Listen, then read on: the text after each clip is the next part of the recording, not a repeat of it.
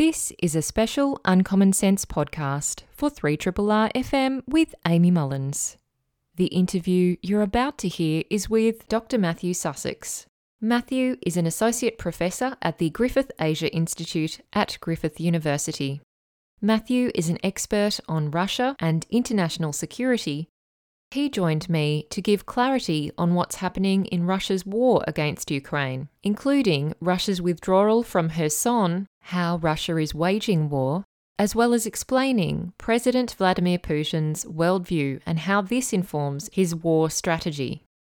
And it is my absolute delight and pleasure to welcome onto the show Dr. Matthew Sussex. Matthew is based at Griffith University. He's an associate professor there at the Griffith Asia Institute, and he is an expert on all things Russia. That's probably oversimplifying his expertise quite a lot. I'll let Matthew give you the lowdown on that, but I did want to give everyone an idea of what we'll be discussing in this conversation. It's been a little while since we last talked about Russia's aggression towards Ukraine and the war that's now raging in Ukraine. But there have been some major developments in the last week, including Russia's withdrawal from Kherson and a whole lot more. And someone who's been writing about all of this for the conversation is Dr. Matthew Sussex. There are a couple of really excellent articles that Matthew's recently put out, including why Putin's retreat from Kherson could be his most humiliating defeat yet, as well as could Russia collapse? A very, very good question. So I welcome onto the program Matthew Sussex. Hi there, Matthew, and how are you doing today? Hi, Amy. I'm doing great. Thanks so much for having me. Oh, it's an absolute pleasure, and I'm really glad to talk about these issues in more detail. To get an idea of your expertise and what you study and write about more broadly, what has drawn you to Russia and what in particular have you been looking at professionally in your academic career? Well, it's funny. I actually came via a roundabout family connection to Russia. My father used to be professor of Russian language at Melbourne Uni, and I spent most of my teenage years saying that I would do absolutely anything but Russia. Then I found out in my last couple of years of school that I was no good at maths and no good at physics and no good at chemistry, so I wasn't going to be an immunologist. And so basically, I specialised in Russian foreign policy and diplomatic history and international relations. So Russia has always held a sort of fascination for me, partly in terms of the culture and the history and the language of the place, but also given that my main specialisation, sort of international security, is just how Russia behaves in the international environment. And I think there was a lot of optimism after the collapse of the USSR and the end of bipolar confrontation between the West and the Warsaw Pact, that that was going to usher in a sort of new era of cooperation. But uh, over the years, we saw that Russia really didn't handle its transition all that well. That domestic, social, economic problems just sort of compounded to the point where by the time Vladimir Putin took over, and this is a while ago now, this is of course 2000, the Russians really were very disillusioned with democracy. They were disillusioned with capitalism, and they were looking for someone who would restore Russian greatness. And I think Vladimir Putin is the kind of person who could promise that to Russia. Now, whether he's achieved it or not, I don't know. Perhaps the early signs were promising, but it does look to me as though perhaps he's reached his high watermark here with this war in Ukraine that he's launched. Mm, absolutely. I would love to get your views, your take on Vladimir Putin as a leader and his worldview, his mindset around Russia and Ukraine and the surrounding states, because I know that he's been outlining his views about history, and this seems to inform some of his actions, especially at the moment with this war in Ukraine. So could you take us through some of what you think might be quite revealing for us about his behavior right now based on what he's been saying and how he views history? Yeah, absolutely. Look, Putin is a guy who early on in his presidency, his very first presidency, he seemed to come across as just an arch pragmatist. as someone who would use any type of ideology to his own benefit. So even when he took over, there was a lot of discussion and debate about whether this guy, who was, former KGB man in East Germany, was going to be, a shadowy dictator type character, or whether he was, more like the more recent job he'd had, which was the chief of staff to the reformist liberal democratic mayor of St. Petersburg, a guy called Anatoly Sobchak. And we saw many faces, and we've seen many faces of Putin over the years. Sometimes one who claims to profess democratic principles and pluralism and so forth. But it's really been in about the last 10 years or so that his worldview has seemed to shift. And it's shifted progressively towards what you probably refer to as Eurasianism, or that's what it's often called in the research field. But more than that, it's a sort of hyper Russian nationalism, because Eurasianism by itself just doesn't cut it. Eurasianism is saying that Russia belongs to its own region. It's not Western, it's not Asian, it's its own special place. But Putin's worldview, I think, is very much of Russian exceptionalism, one where Russia is the sort of meeting place of different civilizations. Russia unifies all these people, otherwise they'd be at each other's throat. This is the view espoused by a lot of Russian nationalists, that Russia is a sort of third Rome. And you see this reflected in the speeches that Putin gives, and also the things that he writes. Last year, he penned, or at least he supposedly penned, an essay historical essay that was fairly sort of rambling screed, but it said, among other things, that Ukrainians really didn't deserve full sovereignty unless it was in partnership with Russia, that Ukrainians didn't really have an identity, a culture, a language, or any traditions. They were effectively Russians. And you see that in a lot of the rhetoric he's come up with since invading on February 24th.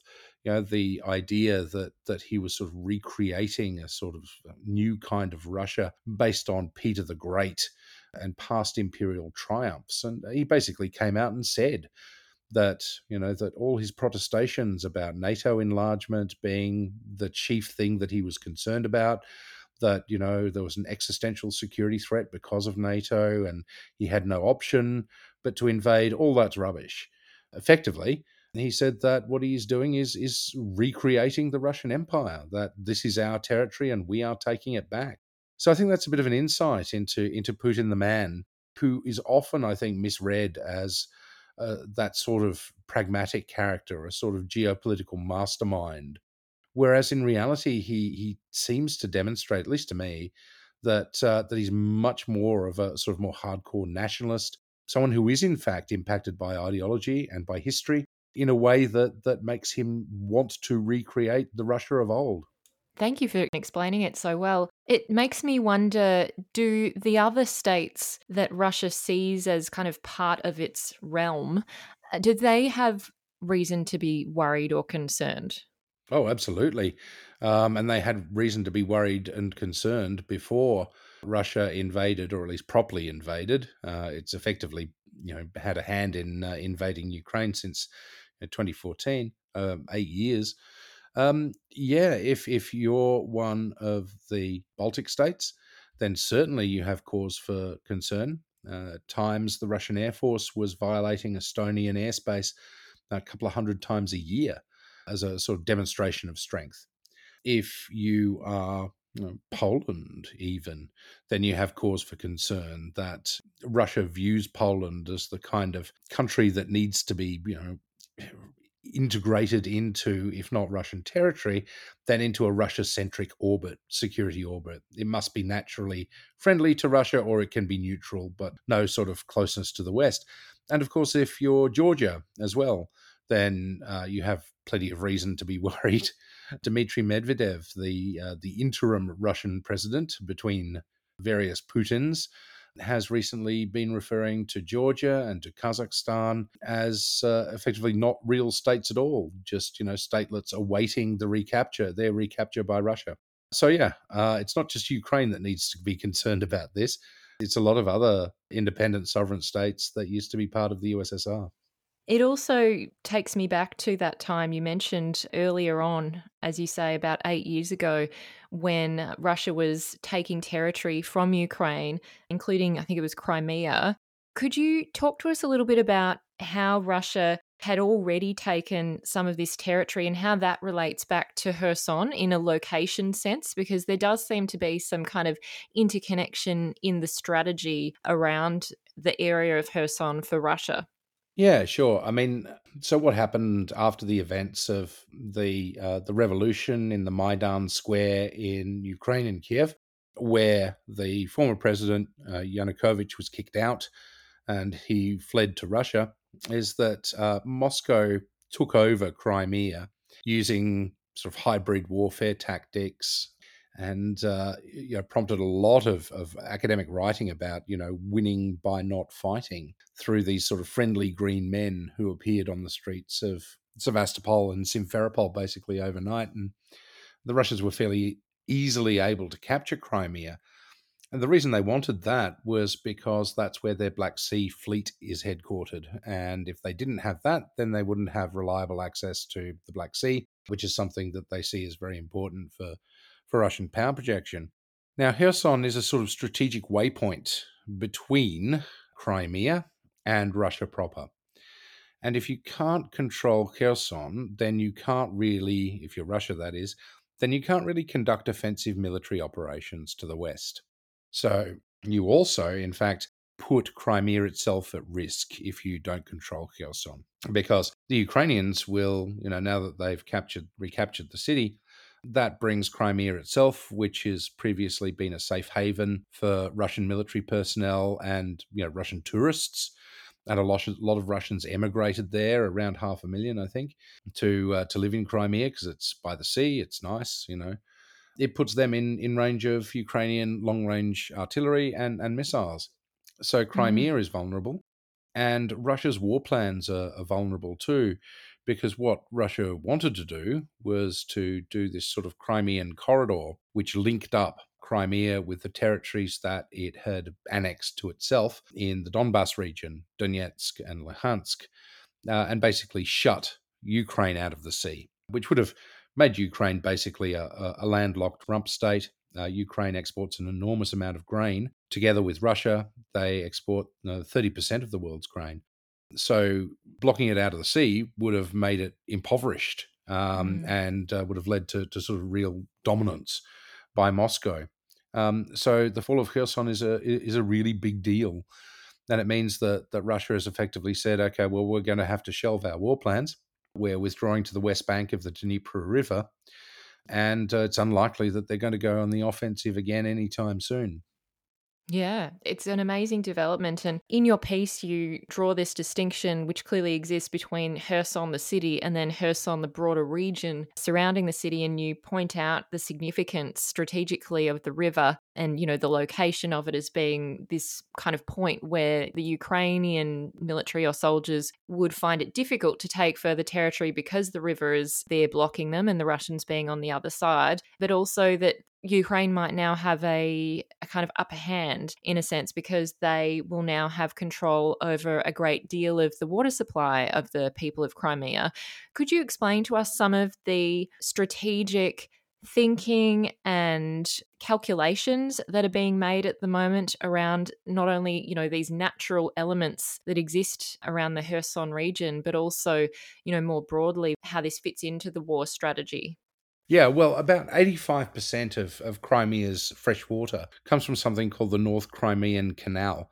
And the Ukrainians, after they lost Crimea to the Russians in 2014, responded by damming the canal, which basically meant they had no fresh water. And so water has, in fact, been a very much a key to Russian strategy. One of the reasons that Putin was so quick to incorporate Kherson, not just the city, but the oblast, the region, into Russia proper in his annexation speech of September was that the Crimean Canal would be able to provide Crimea with fresh water.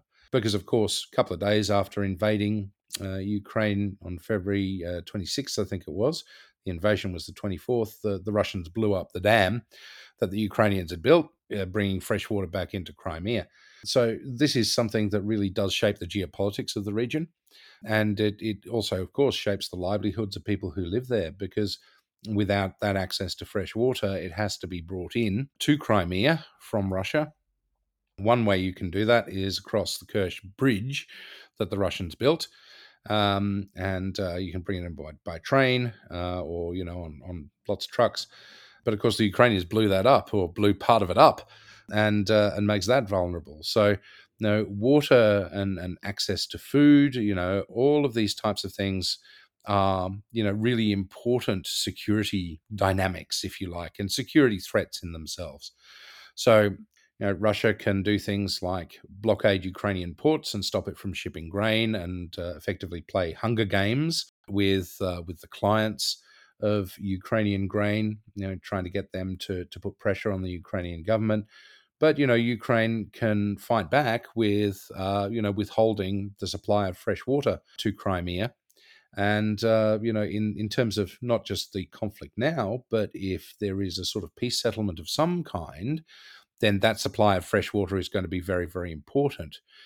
So there would have to be guarantees from the Ukrainian side, and they could probably extract quite a lot of concessions with that. So you see, in many respects, these things have knock-on effects, and they have sort of snowballing effects, I suppose, that can increase a country's standing or decrease its standing as well. I was particularly interested in your remark in your piece about the concerns of Kherson locals around the potential for Russian troops to impersonate friendly Ukrainians or soldiers. So the sense that perhaps as part of retaliation or a way to get back into Kherson, the city, they may use different strategies like pretending to be not a Russian soldier. How likely do you think it is that Russia might deploy these tactics on a kind of broader scale? Because I know there has been concerns for a little while now at a smaller level, kind of here and there. But I wonder, do you think this could become a kind of more widespread tactic that's used? Yeah, like it could be, particularly if Russia continues to retreat. And that's the big thing, with the river being a natural obstacle and a natural defensive barrier. It does make it very difficult for the Ukrainians to get across and continue their counteroffensive to recapture land. But if they can do that, or in particular if they do that in the north of the country, then you might see that type of tactic used by the Russians, particularly because you're starting to get into those regions of the country where you would have, well, for want of a better word, sort of more Russia-friendly people, I suppose, amongst the population. Now, the amount of or number of Ukrainians who are sort of pro-Russian has decreased, across the board, particularly when they've been the targets of Russian airstrikes and artillery. But you would see people in the Donbas region, particularly who are sympathetic towards Moscow, and it might well be that being forced to abandon cities and towns, that there might be an attempt to create a sort of insurgency type of movement, particularly since Donetsk and Luhansk both have their own effective militias anyway, which have been operating for 8 years, funded by the Russians. And the potential for that to become a sort of terrorist insurgent campaign is certainly one that the Ukrainian Defense Ministry was alive to with the Kherson issue. They thought that there had been very large numbers of Russian service people who had melted into the population and were going to conduct urban war, and were going to make the city impossible to govern, let alone live in, really. Now, that hasn't transpired yet, but it is always a possibility. And if you're, someone like Vladimir Putin who believes in, if you can't win, to sow as much chaos as possible, that's potentially a tactic you would look to. One other tactic seems to be, in other areas, kamikaze drones. It was kind of amazing to watch this footage of a drone, flying by and essentially like plowing into buildings and other areas in Ukraine. I wondered, how common is this as a part of warfare nowadays? And do you think that that's another area that Russia is changing or upping their strategy in? And are there other kind of concerning uses of weaponry and other munitions Are there new ways of doing warfare at the moment that Russia is escalating into the conflict? Yeah, look, I mean, these are Iranian-made drones. These sort of loitering munitions, which they are particularly nasty because they can circle over a target and then just be programmed to dive into them. They're not actually very sophisticated. They're really cheap. In fact, you can make one for I think it's about $10,000. It has fairly rudimentary guidance systems. It's powered by a petrol motor, and it can fly around for as long as it's got fuel and high explosive in the front of it, which just causes a massive, great big explosion. Now, the Russians, I think, were forced to use this because they had shot through a lot of their precision guided munitions, and they'd shot them at Ukrainian cities and towns and infrastructure. And this follows the Russian offensive maneuvers playbook, which is to say that you use weapons like this to create fear in the population, and you grind down their will to fight. Now, what we saw, in fact, is of course it's made the Ukrainians want to fight more, rather than sort of demoralizing them. But I expect that Surovikin, who is the general, or the current general in charge, who knows for how long, because they keep getting replaced Yeah. of Russia's Ukraine war. He seems to have a penchant for them. The Russians have ordered a lot more. There's a factory in Iran that's producing them for Russia. So yeah, you'd expect them to continue to be employed. Other things that Russia has developed but not used certainly do sort of skirt the boundaries of what's regarded as sort of acceptable legally, and in terms of the treaties that it's signed.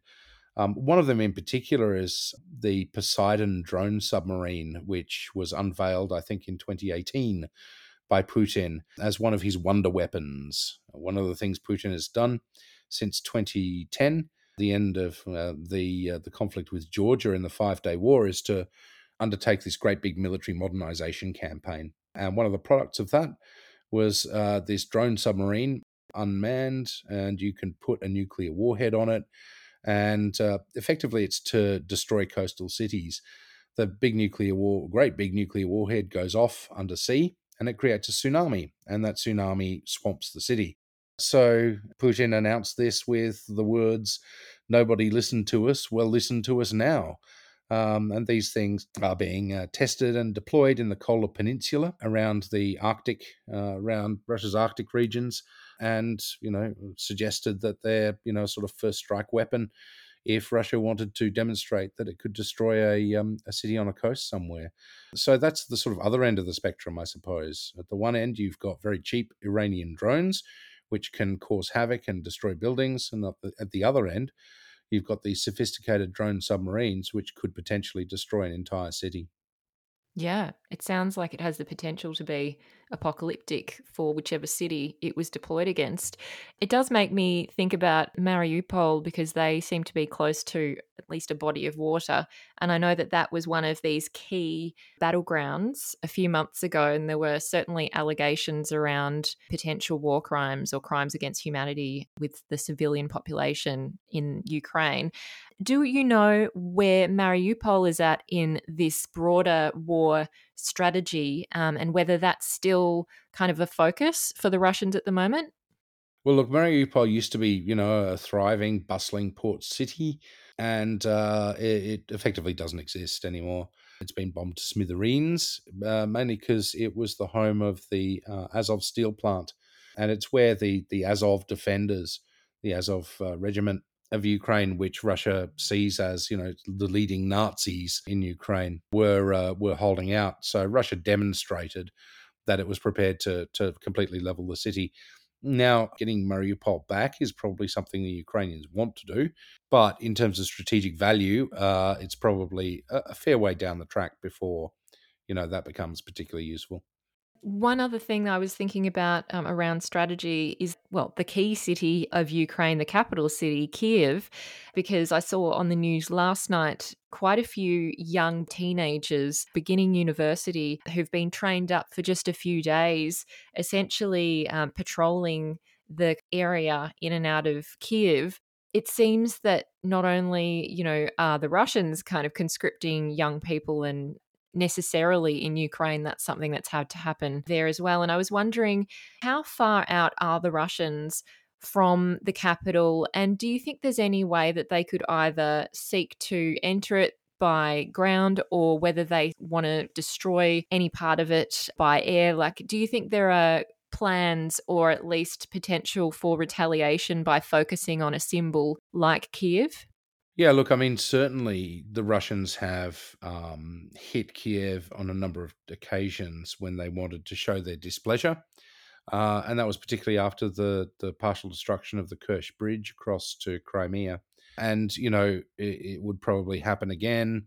The Russians do tend to view this as a sort of legitimate retaliation, whereas, we'd say, well, these are civilian population centers.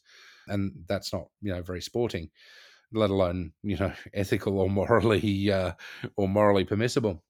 But on the question of sort of young people, yeah, certainly Kiev is a place that you need to sort of patrol. It is a fair way, I suppose. A fair way is, yeah, reasonable to say from the actual fighting at the moment. It's fairly close to Belarus, and if the Russians were to open another front through Belarus, then potentially Kiev would come under risk again. But then, effectively what the Ukrainians are doing is that they've sent the majority of their forces to the east of the country, leaving not an enormous amount left in Kiev. I suppose the difference is that, whereas the Ukrainians are drafting younger and older people, they tend to be deployed in places where there isn't a lot of fighting, whereas the Russians are sending mobilized people just straight into the meat grinder in the front. So, I suppose that's a point of difference between the two in terms of sort of morality and war. But yeah, Kiev, it's not necessarily out of the woods yet. And if you're Vladimir Putin, you'd probably very much like to bring about regime change to get rid of Volodymyr Zelensky with a cruise missile strike. But the Russians really haven't proven to be very good at that. They also haven't proven to be all that good at attempted assassinations on the ground. So there was a big fear that Zelensky would be the target of an assassin, left behind, or pro-Russian militia left behind in Kiev. That hasn't happened so far. It may happen yet. We don't know. But generally speaking, at the moment, Kiev is sort of out of the line of direct hostilities. You've mentioned there around the younger people and their difference in approach to where at least they're positioned and utilized in the war. And I was wondering about, in particular, Russia and morale, because that does seem to link back to the use of these younger conscripts. The fact that there seems to be very little training, not a lot of organization around the camps that they're putting them in. It does sound like a rather demoralizing situation for some, at least the way that it's been portrayed on the news. And I was wondering, what is the sense of morale, if we know at all, around the Russian forces at the moment? Because we clearly know, what the morale is with the Ukrainians. They have a steely determination, as they have since the very beginning. Yeah, I'm very curious about that, not just because of the sense of having to open up to conscripts, but also since this defeat with Kherson and the withdrawal, whether that has been affecting morale in domestic Russia. Yeah, well, look, I mean, it's estimated that about 700,000 Russians have fled the country. So, those with the wherewithal to get out have done so. And that includes large numbers of people who would be fighting age. Now, fighting age covers a multitude of age groups nowadays in Russia, because it used to be that the maximum fighting age was 40. The Russian parliament a few months ago, this is, I guess, indicative of the types of losses that they were sustaining, raised the maximum age for military service to 65 years, which is, quite significant. It's practically retirement age, isn't it? Yeah, absolutely. So, Yeah. these are people now who can be mobilized at, fairly advanced age, and often with lots of medical problems. And there are even reports of a bloke who was 60 years old and was blind and got his call up papers, and they refused to take no for an answer. I mean, in some cases, the mobilization has been done in a way that is relatively professional. It all depends on the local region, but in others, it's been just completely haphazard. And particularly when you consider that people who did go out and demonstrate against mobilization, they weren't necessarily against the war, but they certainly didn't want to be sent to the front lines of it. And that's not unusual. Look, I mean, in the United States, it was sentiment against the draft in the Vietnam War that really brought that home as a domestic political issue.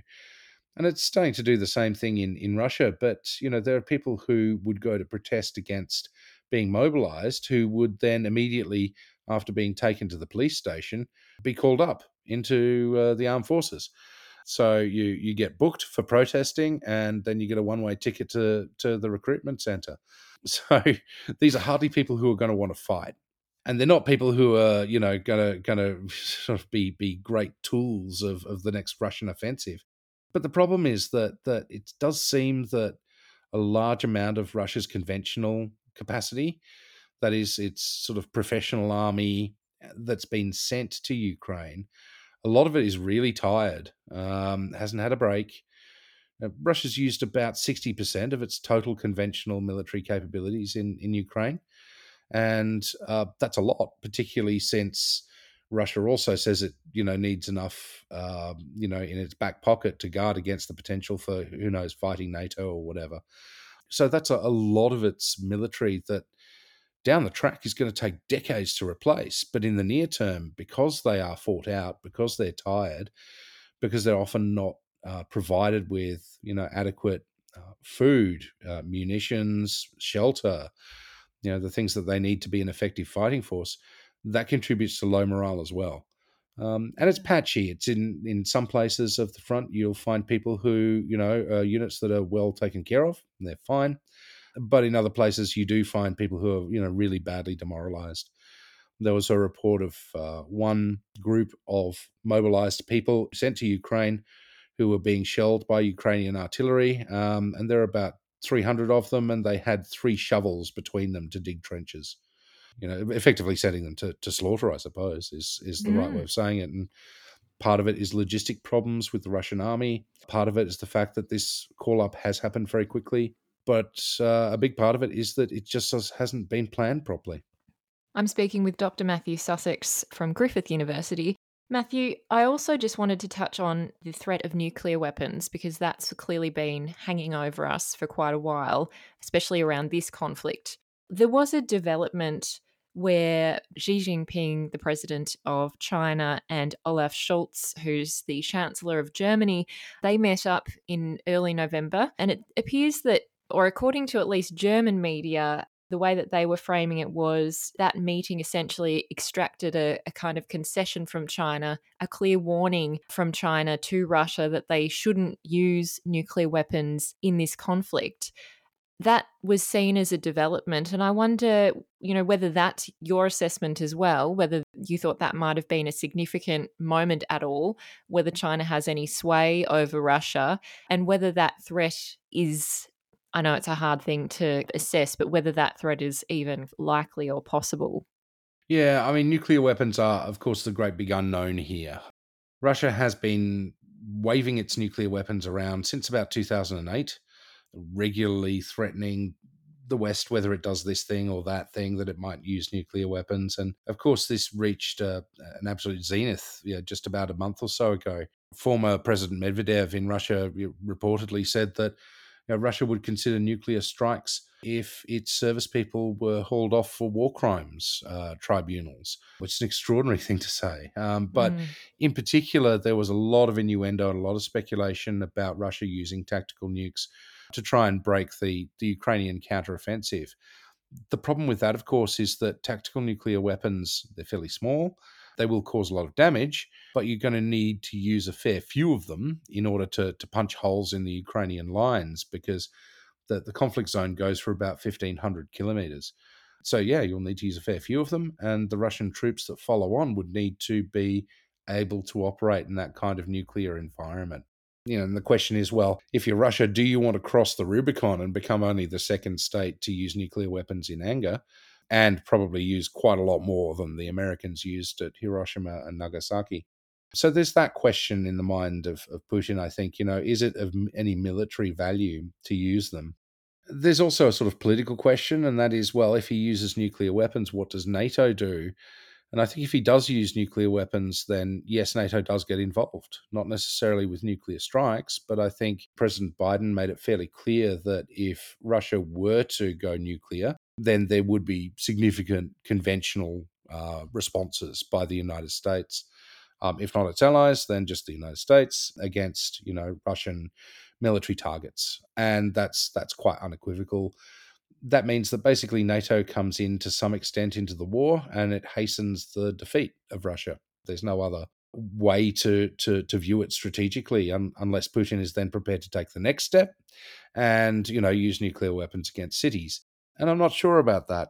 I tend to think that there's a lot of debate about whether Putin is rational or whether he's lost his mind, and or if he's sick, or whether he's sick. Is he Yeah. going to die tomorrow or next week or in 3 years? Look, for me, you can't tell. You can't ever tell. Anyone who thinks that they know whether or not Putin will use nukes, I think is kidding themselves and you. But I do know that Putin is a very wealthy man. And wealthy men, particularly men, like to have their wealth and be alive to enjoy it. So I'm not sure Putin wants to commit suicide. Now, did the Chinese persuade Putin not to use nukes? Certainly, China is going to loom very large in Russia's post-war fortunes because effectively Putin and the West are done, and Russia and anyone who agrees with Putin and the West are done. So Russia is going to be drawn very much into the Chinese orbit, which does give Beijing a lot of sway. That said, I don't think it's as simple as Xi Jinping being able to pick up the phone and say, hey, Vlad, don't use the nukes, because Putin would tell him to get lost and he'd make up his own mind one way or the other. So they do have influence, I think, the Chinese, but I don't think necessarily it's decisive.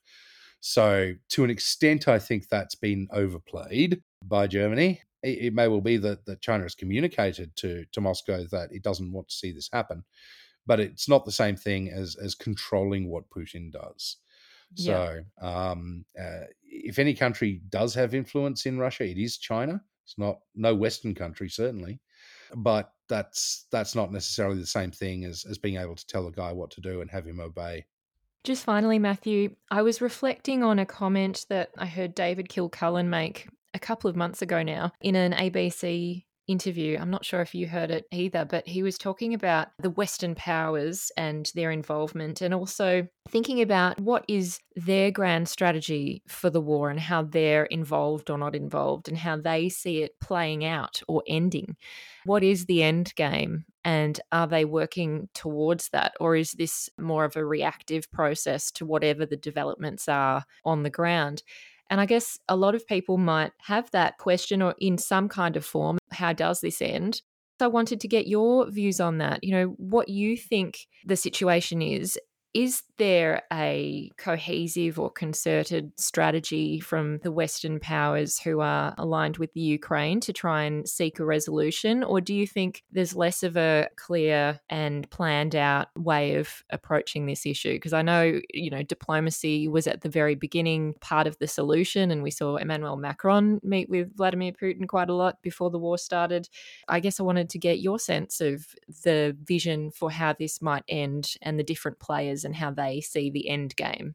Yeah, that's an absolutely excellent question, Amy. And in thinking about it, a couple of things come to mind. The first thing is it's kind of hard to have grand strategy when it's not your war.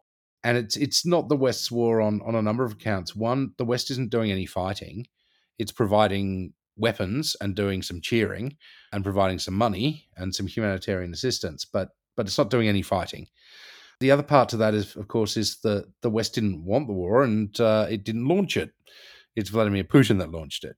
So this comes back to the sort of the second observation I'd make, and that is that if diplomacy is to work, then the individual who instigated the war has to want it. So Putin has to want peace. And at the moment, I don't think he really has much of an incentive to go to the bargaining table because he continues to lose ground. And he's lost half of the territory that Russian forces captured since February 24. And that continues to shrink. And domestically, this plays very, very badly for him because you can't go home and say, look, we've won this great victory. We've secured the people of Donbass and Luhansk and Kherson, well, not even Kherson, from, Ukro fascists and have anyone believe you.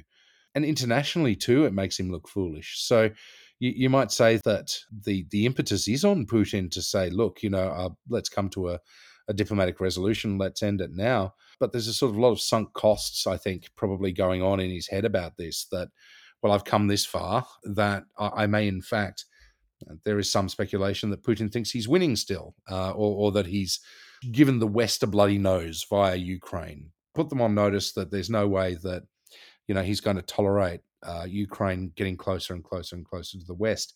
So there has to be that point, I think, when Putin or maybe someone who succeeds him says, okay, now we're going to negotiate.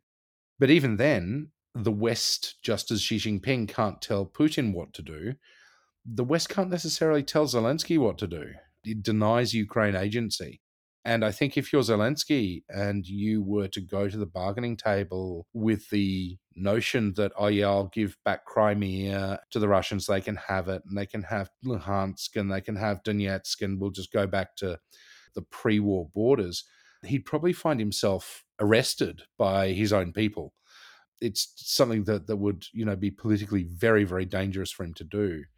So this is the issue that we face, that Russia is in a position now where it probably should be suing for peace, but won't because of Putin's hubris, where Ukraine probably could get a reasonable deal, but won't because of the horrors that's been visited upon it, and where both the West and China don't necessarily have the decisive influence over the course of the conflict. So my guess is probably that this does play out militarily for a while.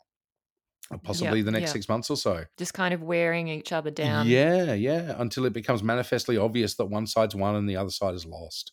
Like a war of attrition or something, where if you just keep bombarding each other and waiting for someone to crack, someone who's suffering more. Yeah, and look, then you probably do get a political settlement, settlement that's probably more on Ukraine's terms than Russian. But when you do get that political settlement, if there is any land that used to be Ukrainian that remains or becomes Russian, then it kind of guarantees a frozen conflict. So this doesn't go away. This unfortunately carries on for a very long time, as long as we can foresee, I think. Yeah, it does make me think whether winter will provide that answer, if it's going to sway the war in any kind of way, at least with the conditions that will appear for both sides. So I'll be very interested to see that play out. Yeah, me too. Thank you so much, Matthew, for sitting down to chat with me. It's just been really fascinating to speak with you about this in a whole lot more detail than we usually get to. And yeah, I really appreciate your time and expertise today. Yeah, really, absolute pleasure, Amy. Thanks so much. I've just been speaking with Dr. Matthew Sussex. He's an associate professor at the Griffith Asia Institute at Griffith University.